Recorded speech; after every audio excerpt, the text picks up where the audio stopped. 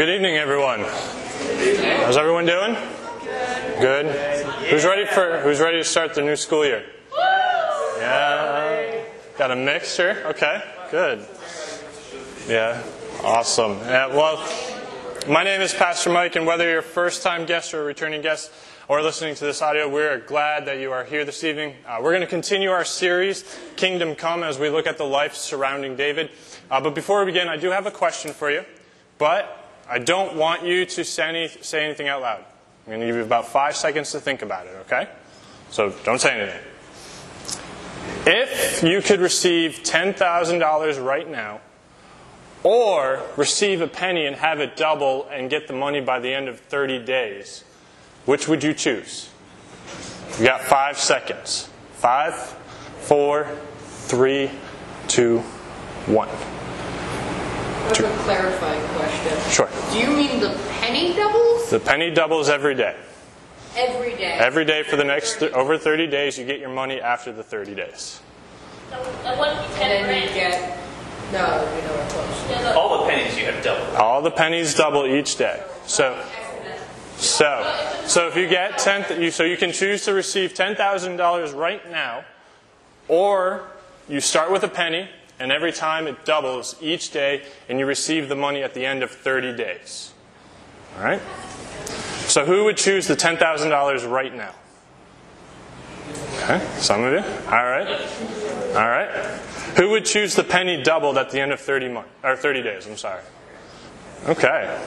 All right. So if you chose the $10,000, that's a fair amount of money. I mean, I think all of us, if we're going to be honest, would say, okay, we'll take the $10,000 right now and we'll figure out what we do with it. However, for those who waited the 30 days and the penny doubled every day, at the end of 30 days, you would have received over $5 million. I want it.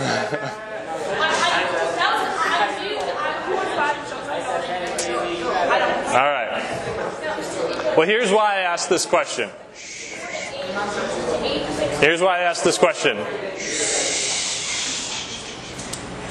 Because it's actually a great analogy for what we're going to be talking about today.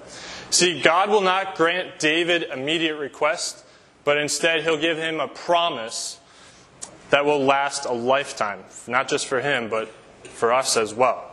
And it may not seem at first as we go through the Scripture that David is getting the best deal up front, but like the penny doubled, God will give David and us something far greater than we can ever imagine. So with that, let's pray.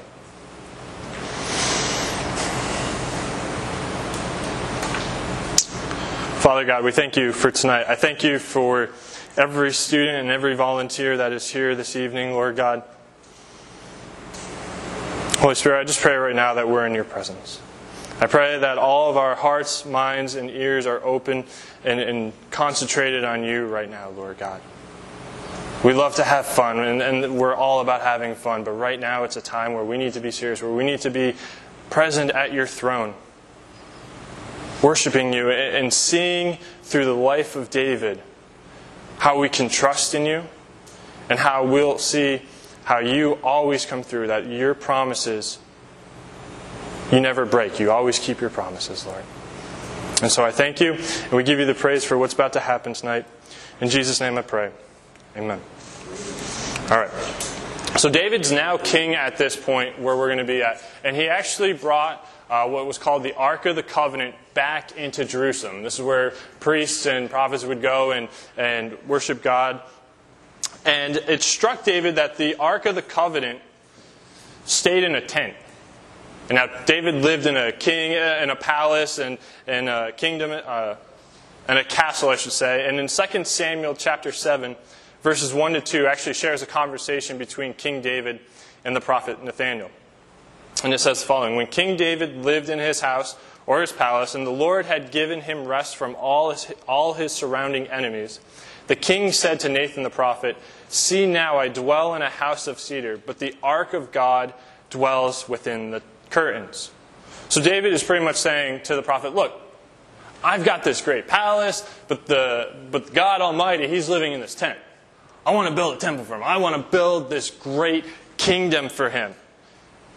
And the prophet Nathaniel was like, sure, do it. He actually says in verse 3, Go do everything that is in your heart, for the Lord is with you. So I can see David after that conversation. He's happy. He's excited. He probably already has blueprints ready. He's like, all right, guys, we're going to start with construction. We've got a palace for the king, for the almighty king that we need to build for. And Nathan probably walks away too, like, yeah, I'm really excited for David. But God had a different plan. God had a different plan for what was going to happen. And this is what happened starting in verse 4. But it happened in the night that the word of the Lord came to Nathan, saying, Go and tell my servant David, Thus says the Lord, should you be the one to build me a house in which to dwell? For I have not dwelt in a house since the day I brought the descendants of Israel up from Egypt, even to this day. But I have been moving about in a tent, even in a tabernacle. Whenever I have gone with all the Israelites, did I speak a word to any from the tribes of Israel, whom I commanded to shepherd my people Israel, asking, Why have you not built me a house of cedar? See, God set Nathan and David straight, saying, listen, I'm glad you want to build me a temple. In fact, David, a temple will be built for me one day. But unfortunately, you're not going to build it. And, for some, when we hear that, that might be upsetting. For David, it'd be like, oh man, you just told me yesterday I could build this temple. But just because God said no to the temple, He had a bigger promise. He had something better for David. And this is what He says. So now says this to my servant David, Thus says the Lord of hosts, I took you from the pasture, from following the sheep to be ruler over my people Israel. I have been with you whenever you have gone and have cut off all your enemies from before you. And I will make you a great name, like that of the great men of the earth. I will appoint a place for my people Israel, and will plant them so that they may live in a place of their own, and not be disturbed again. The wicked will not afflict them again as formerly, even from the day that I appointed judges over my people Israel. And I will give you rest from all your enemies. Notice how God reminds David here how he became king. Notice how God says to David, hey, remember when you were a shepherd? One of the lowest positions you can have as a job? Hey, remember when I was there in the battle with Goliath and I helped you defeat Goliath? Remember how I made you king? How you're in this palace now? Hey, David, I'm directing your steps. I've got a plan. I've got all of this in control. See, God reminded David of His faithfulness before He gave David a promise. And one promise that God gives all of us is rest. He gives us a promise of rest. And I don't mean just a physical rest, and I just don't mean an emotional rest. I'm talking about a spiritual rest. A rest that every single one of us searches for. Maybe you've been at a time when you haven't felt peace. Maybe there's a situation where you feel maybe anxious, in a sense. And you've tried different things. Maybe you've played video games. Or, I don't know, maybe you've tried drugs. Maybe you've tried watching things that are not pleasing in the sight of the Lord to get rid of that anxiousness. And you go to it from time to time and it makes you feel better. But after a little bit, you're like, no, that hasn't given me rest. And so you try to search for something else that will give you rest. And I'm here to tell you, the only way we're going to find that spiritual rest, that peace of knowing that everything's all right, is if we're rooted in our relationship with Jesus Christ. That's where we can find complete rest. That's where we can believe in the promise of God, just like David is about to share, just how God is about to share with David. And he says the following, The Lord also declares to you that He will make a house, a royal dynasty for you. When your days are fulfilled and you lie down in death with your fathers and your ancestors, I will raise up your descendants after you, who shall be born to you, and I will establish His kingdom. He is the one who shall build a house for my name in my presence, and I will establish the throne of His kingdom forever. So this promise actually partially comes through David's son Solomon. David has a son named Solomon who will eventually be king, and we'll learn about that. We'll learn about that a little bit later. And Solomon, he actually builds the temple for God. He actually expands the kingdom for Israel. But there's one promise that Solomon couldn't achieve. And that's perfect peace. And Solomon's name actually means peace. But he wasn't a great enough king to bring complete peace for everyone. See, it would be Jesus Christ who could fulfill that promise. He is the Prince of Peace who brought lasting peace with God. Christ is the King of all kings who brought the kingdom of God on earth, and His kingdom will have no end. Jesus is the sinless Savior who unites all who trust and obey in Him. 2 Samuel 7:16 says the following, "Your house, your royal dynasty, and your kingdom will endure forever before me. Your throne will be established forever." Think about this. Even though God is saying, no, you can't build this temple. No, I'm sorry, you can't have this $10,000. But if you wait for the penny to double, guess what? Your kingdom lasts forever. And by the way, the Messiah, Jesus Christ, comes through your bloodline. Think about this. David is the great, probably like 10 greats, grandfather to Jesus Christ. That's pretty amazing. That's a great gift. That's better than the penny doubled at this point. And so there are three things we should remember when it comes to this event that we see here regarding God's promises. Number one is that God doesn't need us. We need Him. God doesn't need us. We need Him. God isn't looking for us to save the world. Even though David's heart was in the right place, God is saying, listen, I don't need you to save the world. God saved the world by sending His Son, Jesus Christ.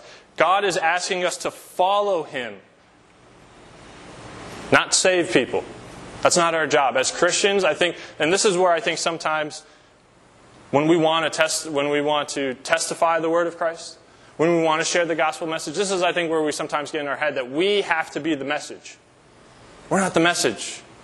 We're just the messengers. We just have to point people to this Bible. We have to tell them, listen, this is what God promises. This isn't what I promise. This is what God says. So let's not try to save the world, but let's point people to the man who, and to the guy who, to the King who does save the world.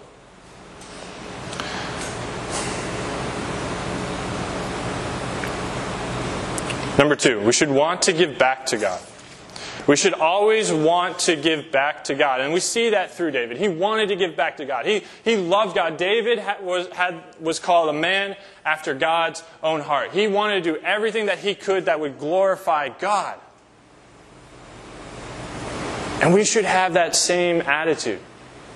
And here's the thing, when it comes to loving God, we should never try to buy God. We should never try to work so hard to prove that, to prove how much we love Him. It's not about that.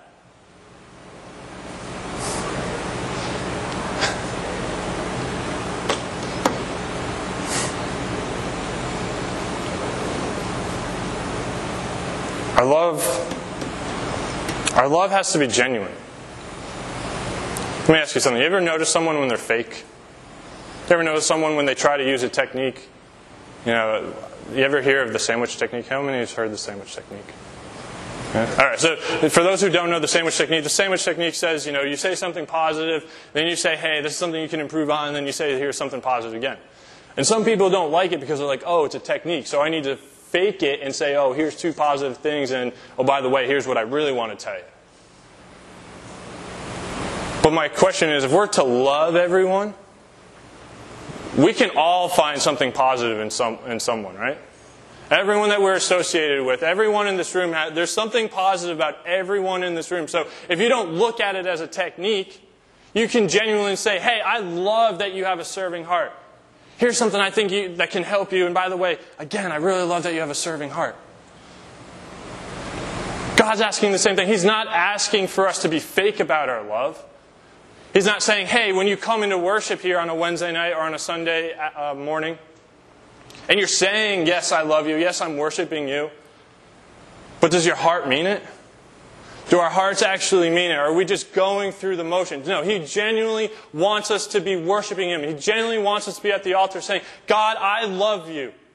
Jesus Christ, I love you. I thank you for what you have done. Do we have that attitude? Or do we have the attitude of, well, I guess I have to be here?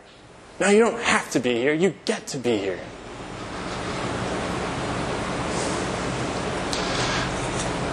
Number 3, we're able to see the riches of God's promise.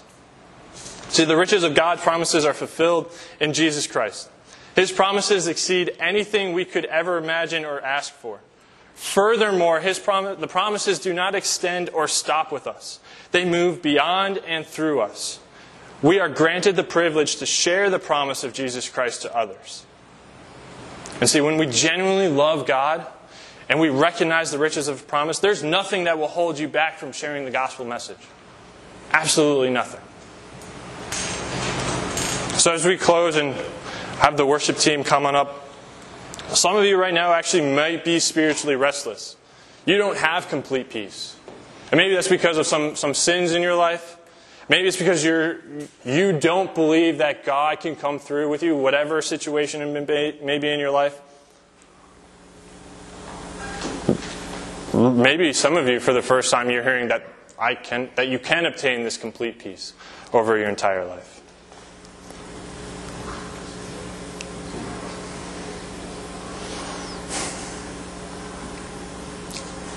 If any of you can relate to this, I encourage you guys to take some time to pray. If you need a leader to pray with you, whether it's myself up here or some of the leaders around, I encourage you to go into prayer. Ask God for that complete peace. Don't try to do this on your own. Because we can't. That's why we need a Savior.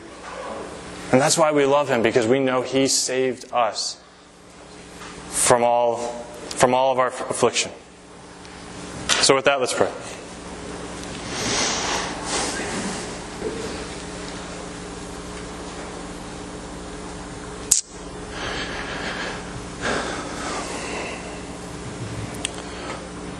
Father,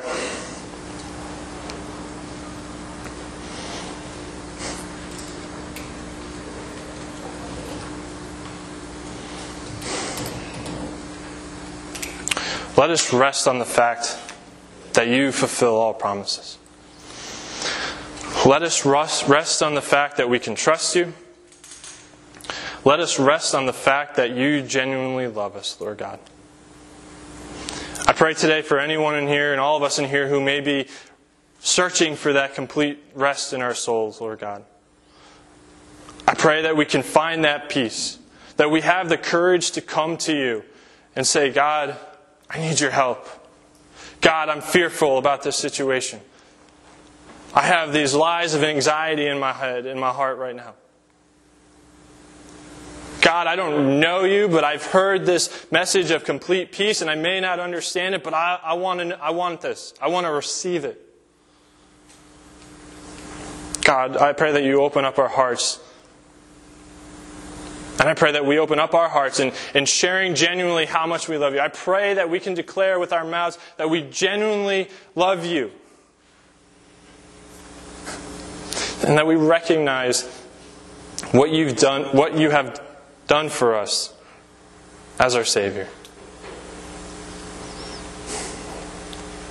So, Father, as we go into this time of worship, I pray all of us continue to seek you, continue to worship you with loving hearts. And if there's anything that we need to ask for forgiveness in,